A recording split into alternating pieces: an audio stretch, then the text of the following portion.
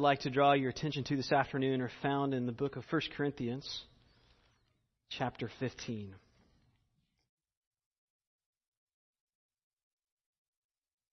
We'll be looking at verses 1 through 11. Now I would remind you, brothers, of the gospel I preached to you, which you received, in which you stand, and by which you are being saved, if you hold fast to the word I preached to you, unless you believed in vain.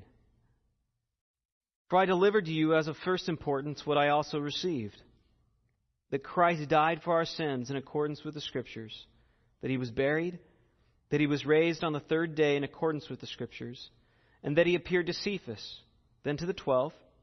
Then He appeared to more than 500 brothers at one time, most of whom are still alive, though some have fallen asleep. Then He appeared to James, then to all the apostles. Last of all, as to one untimely born, He appeared also to me. For I am the least of the apostles, unworthy to be called an apostle, because I persecuted the church of God. But by the grace of God I am what I am, and His grace toward me was not in vain. On the contrary, I worked harder than any of them. Though it was not I, but the grace of God that is with me. Whether then it was I or they, so we preach, and so you believed. Let's pray.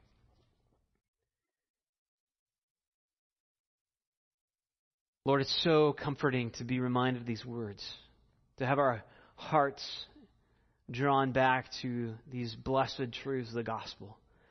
And I pray that that's what you do, that you would invigorate our hearts and our minds, but that you would take us also deeper, that we would treasure these truths even more as we consider the basics of the gospel. That we would leave here worshiping you more, even more transformed, more committed to living according to the great calling with which you've called us. We ask these things in your name. Amen. It was July of 1961, and 38 members of the Green Bay Packers football team were gathered together for the first day of training camp. And the previous season had ended with the Packers squandering a late lead to the Philadelphia Eagles in the NFL championship. And the Green Bay Packers, the players, had been thinking about that loss the whole off season. And now training camp had arrived and it was time to get back to work. And the players were eager to advance their game, to work on the little tactics that would bring them to the next level, and working on the details that would help them win a championship. But their coach, Vince Lombardi, had a different idea. As they all gathered around in the locker room, Lombardi held up a football. He said, "Gentlemen, this is a football." And from there, he began with the basics. And his methodical coverage of the basics continued throughout training camp. Each player reviewed how to block and how to tackle. They opened the playbook and they began at page 1 and slowly worked their way through it. And 6 months later, the Green Bay Packers beat the New York Giants 37-0 in the NFL championship. Well, these verses in Paul's letter to the Corinthians are his endeavor to go back to the basics. In particular, the basics of the gospel. And even more particularly, the resurrection. Really, this whole chapter, chapter 15, is all about the resurrection. It could actually be a chapter in and of itself. In that, if we just studied this, it's helpful to see it in its whole context of the book, as you'll recognize some themes. But really, it's sufficient in and of itself to study.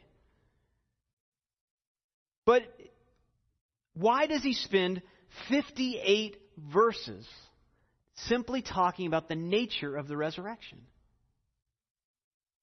I believe it's the longest chapter in the book. 58 verses, all on the resurrection. I mean, why was it so critical for Paul for him to get that detailed about a doctrine that, frankly, we don't think a whole lot about?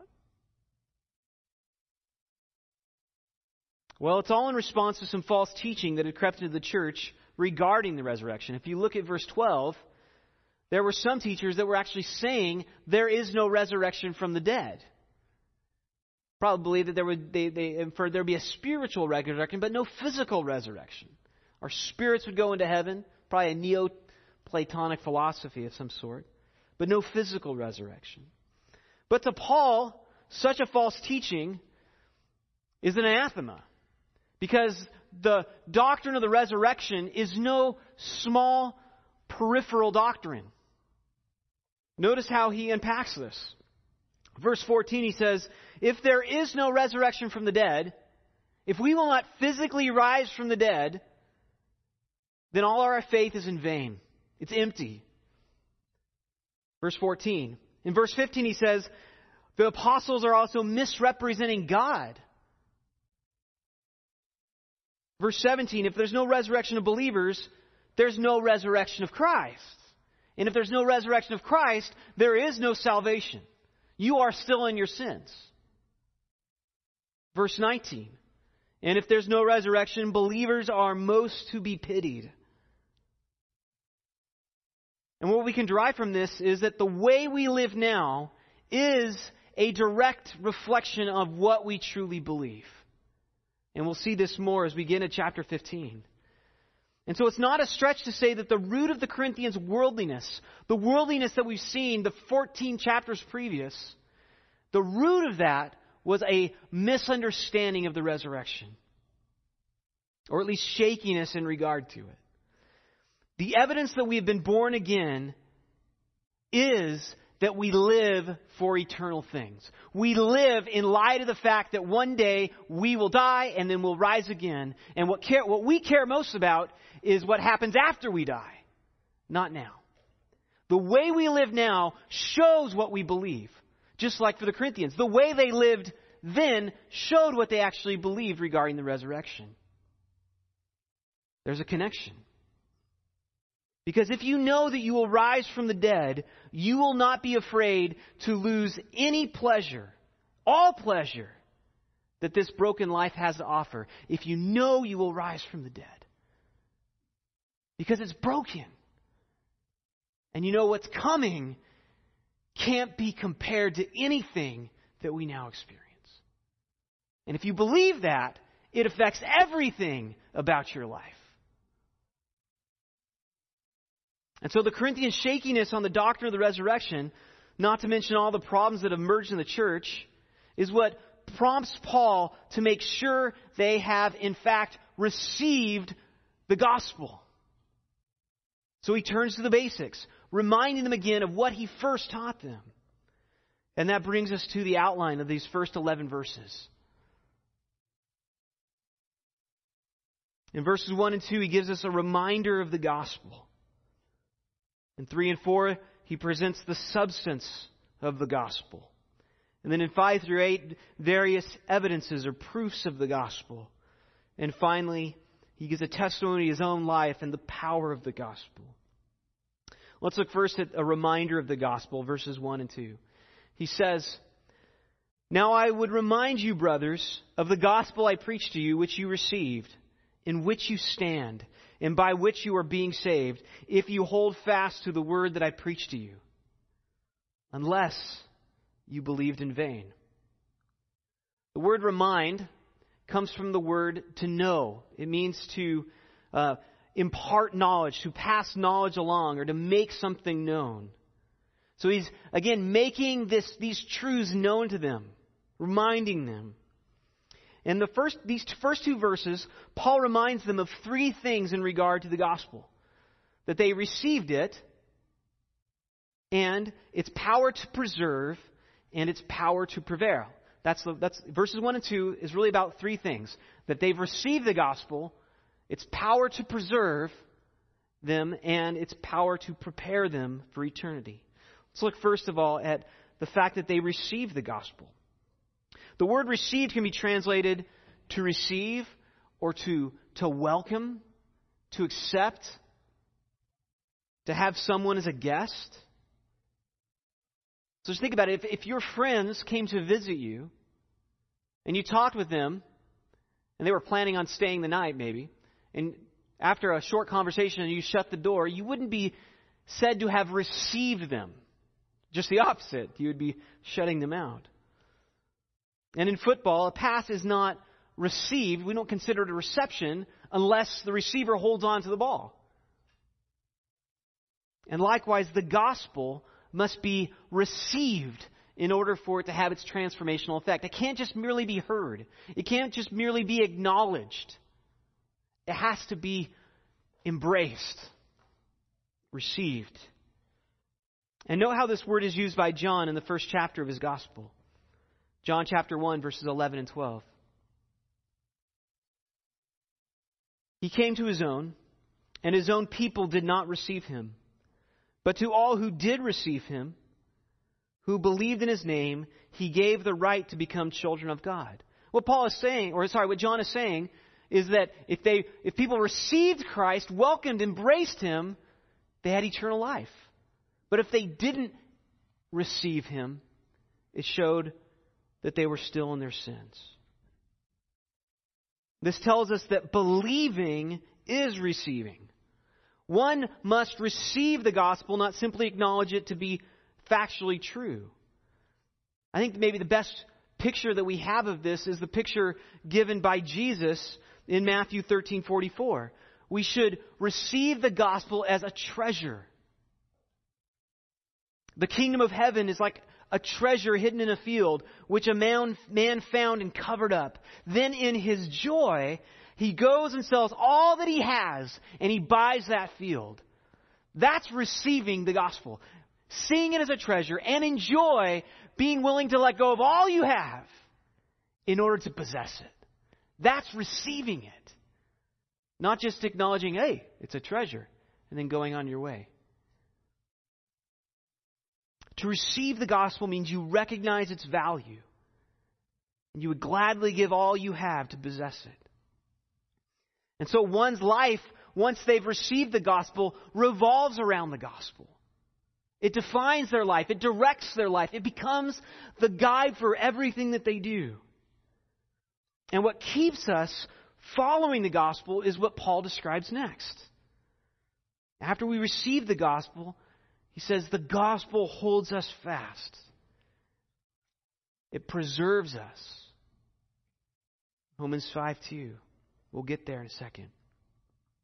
It preserves us. It holds us fast. In which we stand is the word that Paul uses here. It means to firmly continue in a particular state. When we receive the gospel, we are catapulted into a realm of power that holds us fast. You can think of it like gravity holds us fast to the earth. You know, we can try and jump, and maybe we'll be in the air for a short amount of time, but we always come down. It holds us fast. The gospel has more power than gravity to keep us standing in Christ. It holds us to Christ. Once it's received, we are secured. We're grounded in Christ. That's the power of the gospel. And Paul says essentially the same thing in Romans 5:2. But instead of using the word gospel here, he uses the word grace. He says, through him, we have also obtained access by faith into this grace in which we stand. So this grace causes us to stand. So it's this mighty sphere and influence and dominion that transforms us, empowers us, and preserves us. So God's grace is God's power no longer against us, but now completely for us, holding us together, preserving us. So you could think of the gospel as a light switch that gets flicked on, and grace is the electricity that surges through us and brings forth light. So when Paul says, in which you stand, Paul is saying that once the light of the gospel gets turned on, it never goes out. It keeps going and going. So the Energizer Bunny's got nothing on the Holy Spirit. Nothing on the gospel. It keeps going and going and going throughout all eternity. It preserves us. But the gospel of our salvation is also a work in progress. It prepares us for eternity. Paul says, by which you are being saved. It's a present passive indicative verb. And what should stand out there is that Paul chooses to describe salvation in the present tense. We tend to think of salvation happening in the past. But he says it's why you're being saved. And I believe the reason he does so is because of the context. He's talking about the resurrection. Paul knows that our salvation is not finished actually. Even though there's nothing more that is necessary in order to secure our salvation. As Christ said, it is finished when he was crucified. It's finished. And yet, there's still an ongoing process. So there's a very real sense that we have been saved, yet this process won't be completed until we get our resurrected bodies. So in a sense, we're in process. So the gospel continues its work by holding us fast, securing our faith in the midst of tribulation, and preparing us for glory. But notice then that Paul inserts this contingency. If you've received the gospel, it's preserving you, it's preparing you if you hold fast to the word I preach to you, unless you believed in vain. The word vain, it means empty. It's a shadow. There's nothing to it. There's no substance. There is such a thing then as empty faith, hollow faith, fake belief. There's many people that think they believe in Christ, but that belief is shallow. As Jesus says in Matthew 7:21, many will say to me on that day, Lord, Lord, did we not? And he just lists these things. And Christ will say, depart from me, you workers of lawlessness. There is such a thing as empty faith. And this also shows that the reason Paul brings up all this information regarding the resurrection is not simply to give a doctrinal treatise. I mean, if you listen to what he's saying, he's a far more impassioned, I'd say, than even what we read in something like the book of Romans. That is more of, I'd say, a doctrinal treatise, very logical and laid out and very concise. Paul, again, like the rest of the Corinthians, he's trying to get to the Corinthians' heart. For Paul, this is a heart problem. It's not simply a knowledge problem. Paul recognizes that there may be some people whose faith is empty or vain. He's worried that there might be some Corinthians, because of what he sees and what he's heard in their congregation, what's going on, he's worried there might be some Corinthians that actually think they're saved and that aren't. Especially because they're shaky in regard to the resurrection. Now imagine that you're on a ship in the midst of a storm. And that ship is sinking. And the captain informs everyone on the ship that it needs to be abandoned. And he tells you that the Coast Guard has been notified, but they have no idea how long it's going to take them to arrive. The captain begins to pass out life preservers and telling everyone that if they hold on to the life preserver, it will preserve them from drowning. But to your astonishment, you recognize that some people who had been given a life preserver choose to let go of it and instead are choosing simply to tread water on their own. And when you ask them why, they explain that they won't trust their life to the captain because look at the ship. The ship's wrecked. The ship is sinking. If he was any captain that I could trust, then the ship shouldn't be sinking at all. And so instead, they're going to try to stay afloat through their own strength. Their trust, therefore, in that life preserver was empty. That's why they let go of it. The evidence that we are saved is that we hold fast to the gospel, especially in the midst of trials. Not our own efforts. Or to put it another way, the evidence that we have received the gospel is that we continue to be preserved and we continue to be prepared for eternity. Because that is the effect of grace on a person's life. Grace transforms the way a person lives, the way a person thinks. They're not the same anymore. Paul will give testimony of this in his own life in a few verses. But just consider what Peter says in 1 Peter chapter 1.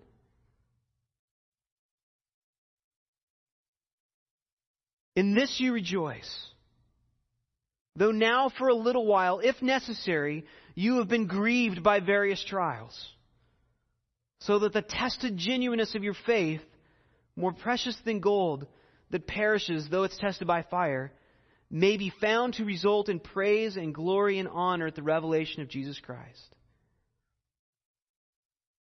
Though you have not seen him, you love him.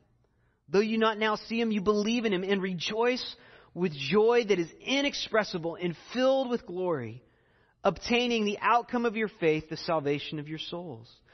So it's through the trials. Trials test our faith. They prove what we really believe. They prove where our hope is. Is it in the fleeting glories of this life?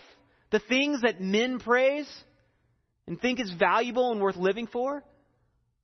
Or is it living for Christ? Trials reveal that. And when we endure, we hold fast to the gospel in the midst of those trials, it shows that we're real. Our faith is not vain. So trials are a gift. The evidence that we've received the gospel, that our faith is not vain, is that we continue to hold fast to it by walking in a manner worthy of it. So that's a reminder of the gospel. In the next couple of verses, Paul gives a summary of the substance of the gospel. He says, "For I delivered to you as of first importance what I also received, that Christ died for our sins in accordance with the Scriptures, that he was buried, that he was raised on the third day in accordance with the Scriptures." Now, in these verses, Paul gives two validations of the gospel and then 2 points that summarize the gospel. Let's look first at these validations.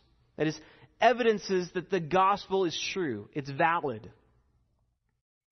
First of all, what Paul taught them is what he also received.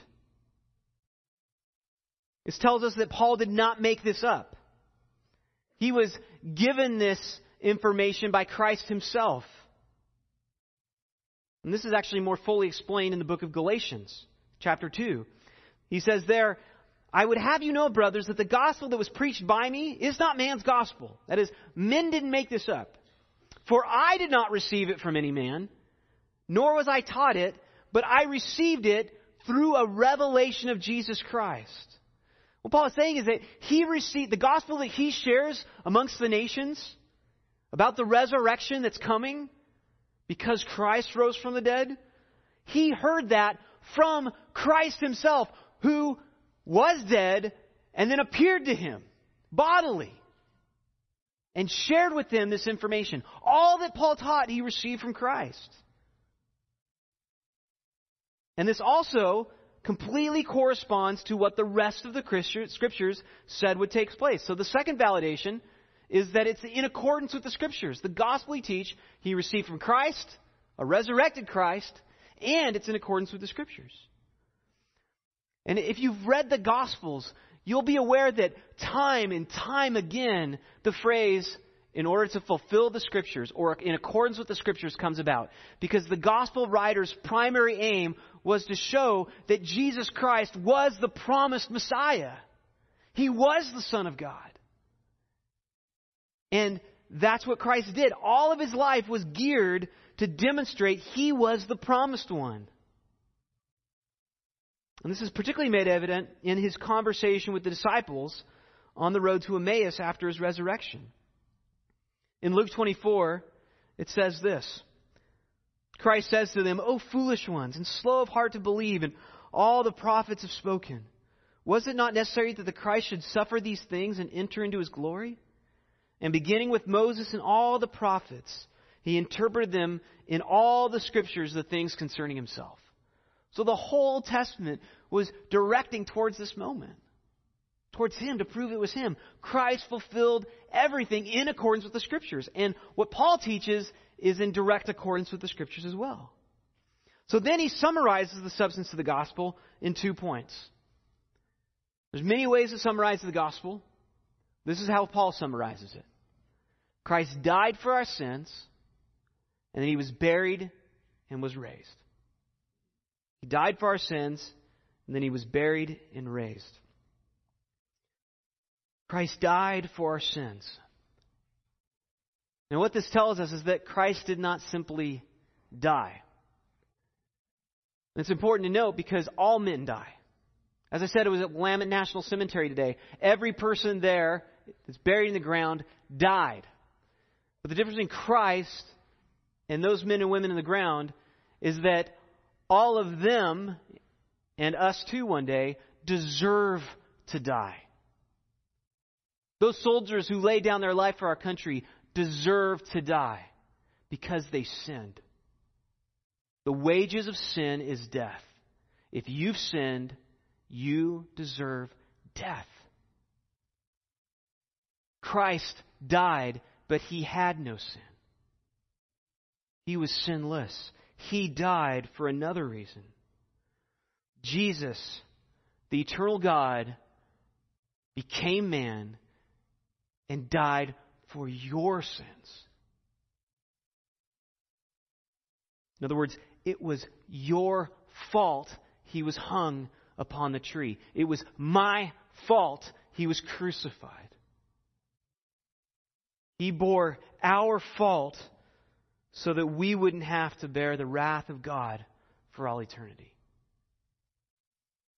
Christ died for our sins.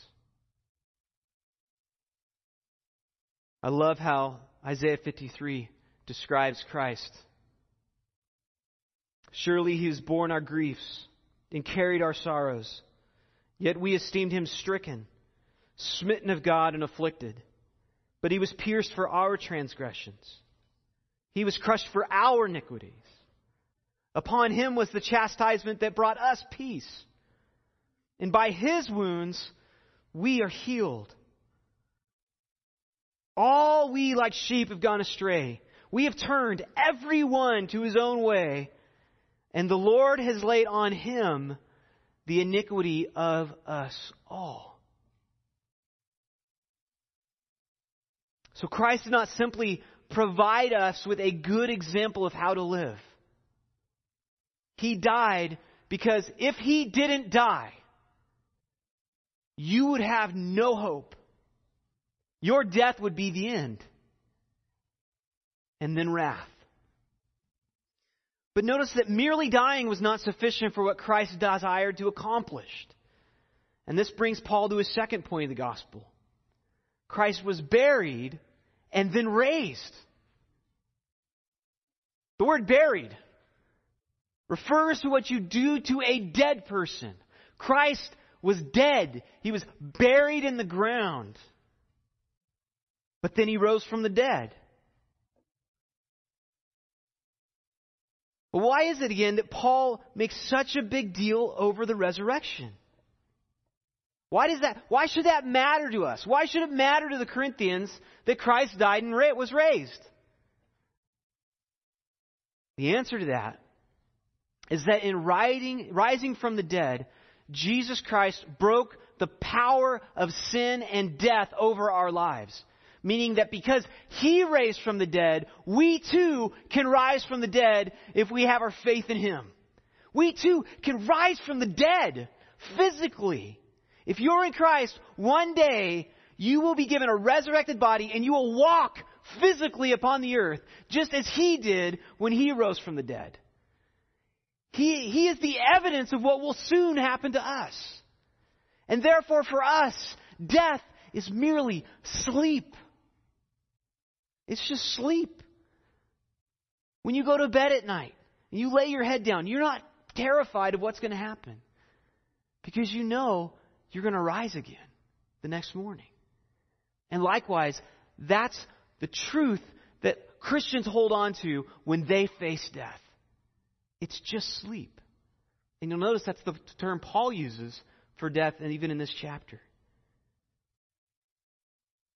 Therefore, He made it possible that even though we too will die, we will rise again if we truly receive the gospel. Paul then gives us evidences of the gospel, the proof of the gospel.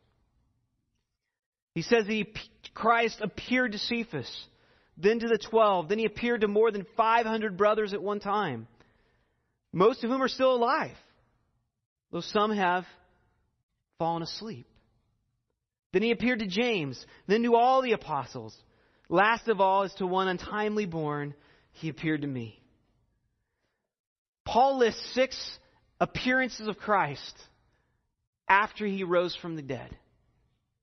Now the Gospels, in total, the Bible gives us 10 appearances. Paul just gives us 6, and that's fine. Well, let's look at each of them. Evidences that this was not a ghost. He physically was raised. He appeared to Cephas. And this is confirmed by the account of the disciples on the road to Emmaus. They said that He appeared to Simon there. And then Jesus appeared to the 12. That happened right after the disciples got back from their trip on the Emmaus road. Then He appeared to 500 at one time. And He says, most of these people are still alive. If you doubt them, you can go talk to them and they can tell you, yes, it's a real physical body. It's not a ghost. It's not a hologram. You could put your fingers in the scars in His hand and you could feel the blood, the muscle, and the tendons. It's physical. He's real. It's not an illusion. This was probably, the reference to falling asleep is probably, again, a reference to their death. And He uses the word sleep to emphasize that, again, for Christians, it is not death to die. It's just sleep. Just sleep. Our hope isn't in this life. We can die. Because we know it's going to be better when we rise. He then appeared to James. Now, we have no account of this appearance in the Gospel or in Acts. Paul's the one that brings it up to us. But what's noteworthy is that James was the Lord's brother. And if you remember from our study of the Gospel of John, James rejected Christ the Messiah. In fact, he mocked Him, as along with the rest of his brothers. So imagine what this would have been like for James. To know that his brother was recently hung on a cross as a criminal. And he probably was thinking at that time, well, that fanatic finally got it. Finally got what was coming to him. And then days later, he's standing face to face with his dead brother. And his dead brother tells him, James, I am the Messiah. This is the evidence. And from that time onward, James became the leader of the disciples. And in fact, what's even more remarkable is James, the Lord's brother, was the first to die for his faith. He was the first of the apostles to be killed. An unlikely thing. An unlikely thing if he hadn't actually seen the risen Christ. And then Paul says he appeared to all the apostles. And this is probably referring to his ascension off Mount Olivet when he went to be with the Father. And then finally Paul concludes with himself. If you want to see what the fullness of the story, Acts 9 and chapter 22, Paul gives a full account of when he came to see the risen Christ himself. But Paul's point is that there is indisputable evidence that Christ rose from the dead bodily. And last year, we had the privilege of having Chris walk through a very thorough examination of the evidence of Christ's resurrection according to principles of jurisprudence. And if you attended that class and you took really good notes, you might be able to provide such evidence of Christ's bodily resurrection to a skeptic. But what if you didn't? What if you didn't attend the class, or what if you didn't take good notes? How can you prove the reality of the resurrection to an unbeliever? Well, I would encourage you to do what Paul does next. Point to the evidence of the resurrection in your own life. The power of the gospel. For I am the least of the apostles, unworthy to be called an apostle because I persecuted the church of God. But by the grace of God I am what I am, and His grace toward me was not in vain.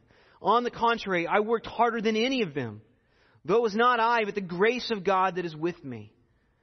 Whether then it was I or they, so we preach, and so you believed. Paul is proving the power of the resurrection, the power of the gospel in his own life.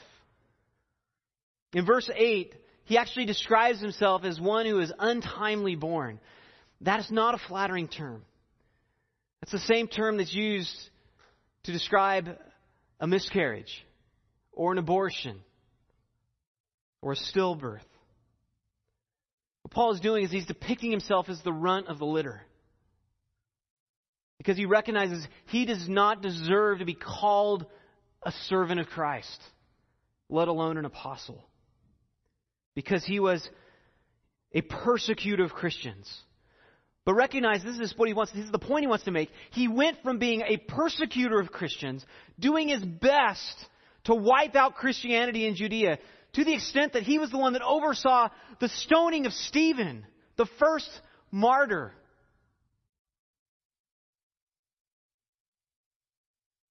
Paul went from being a persecutor of Christians to working harder than any of the apostles to spread the news of the resurrection throughout the world. He was radically changed by grace. That's why he says, His grace towards me was not in vain. I did not have empty faith. His grace transformed me. I was a new man after I received the gospel. But again, it's not I, but the grace of God in me. The grace changed me. Power worked in my life. What he's saying is, the gospel is not just something to be believed. It transforms a person to love it and to live for it. He was radically changed by grace. Grace is power. The same power that rose Christ from the dead is the same power that transforms an unbeliever into a believer and keeps them that way. Notice what Paul says in Ephesians 1:19 and 20.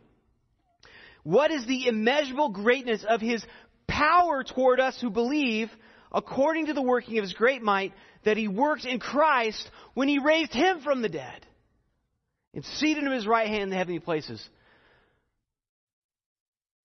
Brothers and sisters, if there's got to be evidence of that in your life,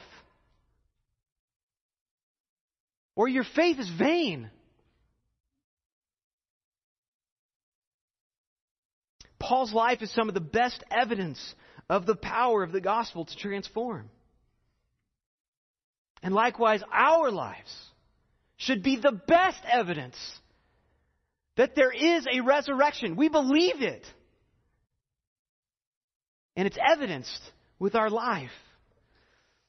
Brothers and sisters, if your friends or family members are not presently holding fast to God's Word, seeking to trust and obey it, they will perish in their sins unless they repent.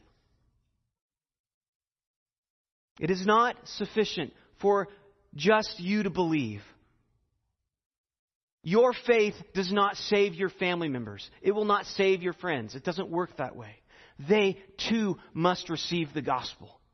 You cannot receive it on behalf of them. They must receive it.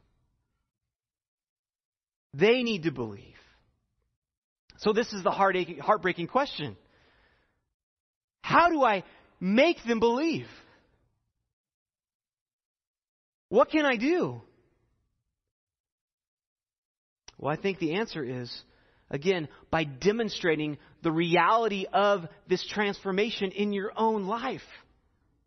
By demonstrating supernatural fruit of the Spirit. Inexplicable love. Joy that passes understanding. But it's also imperative that you preach to them, that you tell them the good news. But again, not just preach to them, but live out the reality of what you're preaching to them in front of them by holding fast to it. William Carey, one of my heroes, is considered the father of modern missions. Because prior to his mission endeavor to India, the prevailing doctrine in Great Britain was what we would call hyper-Calvinism. And what hyper-Calvinism teaches is that it's a belief that since God is sovereign over people's salvation, that it's all His work, He's the one that transformed, that therefore we have no responsibility. And so when people brought up the subject of missions, what they were told was, well, if you really believe in the power and sovereignty of God, you don't need to go over there. Just pray for them. If you really believe it's God who transforms hearts, show your faith by sitting still and just praying. He will save them with or without us, is what this believes. Well, there's a tinge of hyper-Calvinism, I think, in Christianity in America today. We hold fast to the truth, and it is true, that only God can change a person's heart. Where we go wrong, I think, where we often go wrong, is that we believe, therefore, that it's not our responsibility. And we end up placating our irresponsibility and faithlessness. And that's not to set the doctrines of grace aside. But there is a very real sense that the salvation of unbelievers around you is dependent upon your faithfulness to preach and live the gospel out in your life. You're the one whom God has put into their lives. Consider what Paul said to Timothy. Keep a close watch on yourself and on the teaching. Persist in this, for by so doing you will save both yourself and your hearers. It was the eternal welfare of the lost that compelled Paul to endure all that he endured. Notice Paul completely believed in the sovereignty of God to transform hearts. But did he just sit on his hands? Did he just simply pray? Remember his life. Therefore, I endure everything for the sake of the elect, that they also may obtain the salvation that is in Christ Jesus with eternal glory. We've already read in 1 Corinthians, to the weak I became weak that I might win the weak. I have become all things to all people that I might by all means save some. I do it all for the sake of the gospel, that I may share with them in its blessings. Brothers and sisters, is that what your life looks like? Do you realize you're the best evidence of the reality of the gospel that unbelievers may ever have? Which means you need to both preach and then live out that preaching in your life. Or else they may never come to faith. Well, how do we guard ourselves from the two extremes then of bearing unreasonable guilt? Because it is God's power that transforms a heart, not ours. How do we guard ourselves from bearing unreasonable guilt and, on the other hand, being irresponsible, faithless, empty Christians? I think the answer is obedience. Do everything you can. Consider Paul's example. I do everything. I endure everything for the sake of the elect. I become all things to all men. If you want to have confidence that you fulfilled your responsibility, be as obedient as you possibly can be. And preach as clearly as you possibly can. Do everything you can, while at the same time trusting that God is at work in you, both to will and to work for His good pleasure. As he says, and we'll close with this passage, Philippians 2:12 through 16. Therefore, my beloved, as you have always obeyed, so now, not only in my presence, but much more in my absence, work out your salvation with fear and trembling. For it is God who works in you both to will and to work for His good pleasure. Well, what does this look like? Do all things without grumbling and disputing, that you may be blameless and innocent, children of God, without blemish in the midst of a crooked and twisted generation, among whom you shine as lights in the world. Notice the evangelistic element there. Paul's saying, don't grumble and complain because you live amidst a bunch of unbelievers and you're the light. If you are disobedient, your light stinks. If there is light, you must be obedient. Not so that you can be saved. You are saved. You're obedient so that they could be saved. Well, why would you care about them getting saved? Because if they don't receive the gospel, they will be under the wrath of God for all eternity. Obedience is not about our salvation, it's their salvation. This is no light thing, brothers and sisters. And it's not legalism. We must obey the gospel. We must do everything we can for them, believing that it's God who is working in us. Pay close attention to your life and to your teaching, because we shine as lights in this world. Verse 16, holding fast to the word of life, so that in the day of Christ I may be proud that I did not run in vain or labor in vain. Because if they let go of the gospel, if they give their lives over to disobedience, they've received the gospel in vain. It's empty. Disobedience is empty faith. That's why Paul gives 1 Corinthians 15. It's not just to fill their heads full of doctrine. It's because he is brokenhearted that there may be some that really don't believe. And brothers and sisters, your mind should be going to people in your life right now that may not believe. They may think they believe. And maybe they do, maybe they don't. But what are you doing? What are you doing to prove the reality that you believe the resurrection is taking place? That your hope is not in this life. It's not in the glory that comes from man. It's not in praise. It's not in wealth. It's not in comfort. It's not in security. It's in that, hey, you're going to die, and one day you're going to be with your Lord. That's the greatest evidence of the gospel you can present. And maybe there's some of you this day, even as you're thinking there, you've never experienced the power of grace in your life. It's always just been an idea. You agreed with what your parents taught you. Or maybe it was just, Christians seem like nice people. I want to go to church and be a nice person myself. But you never experienced transformation. You've never experienced power. You never received the gospel. And if that's you, what I'd encourage you to do is ask for it. Acknowledge you need God to change your heart. And that you believe the only way that you will be able to survive death is because Jesus took the penalty you deserved on your behalf on the cross. Trust in Him. And then commit to live your life holding fast to His word, so that all around you might hear and believe through your testimony the reality of the resurrection. Let's pray. Father, we do not want to be lukewarm, empty, vain believers. But God, we acknowledge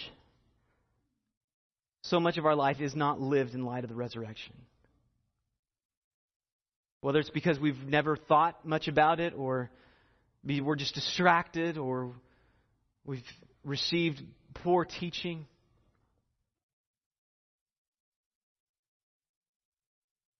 But Lord, we no longer want to live empty lives. We don't want to be a church full of emptiness, but full of power. We want to be lights in the world. In particular, God, we think of our family and friends who don't know you. We ask that you would so transform our thinking, so transform our living, that we would bear evidence of your grace in our life. That they too might ask a reason for the hope that is within us. And that they too might also come to salvation, so that they too would rise with us when you call us home to be with you in glory. We set our hope firmly upon that day. And we thank you for purchasing it for us. For there's nothing that we could do to purchase it on our behalf. We ask these things in Christ's name. Amen.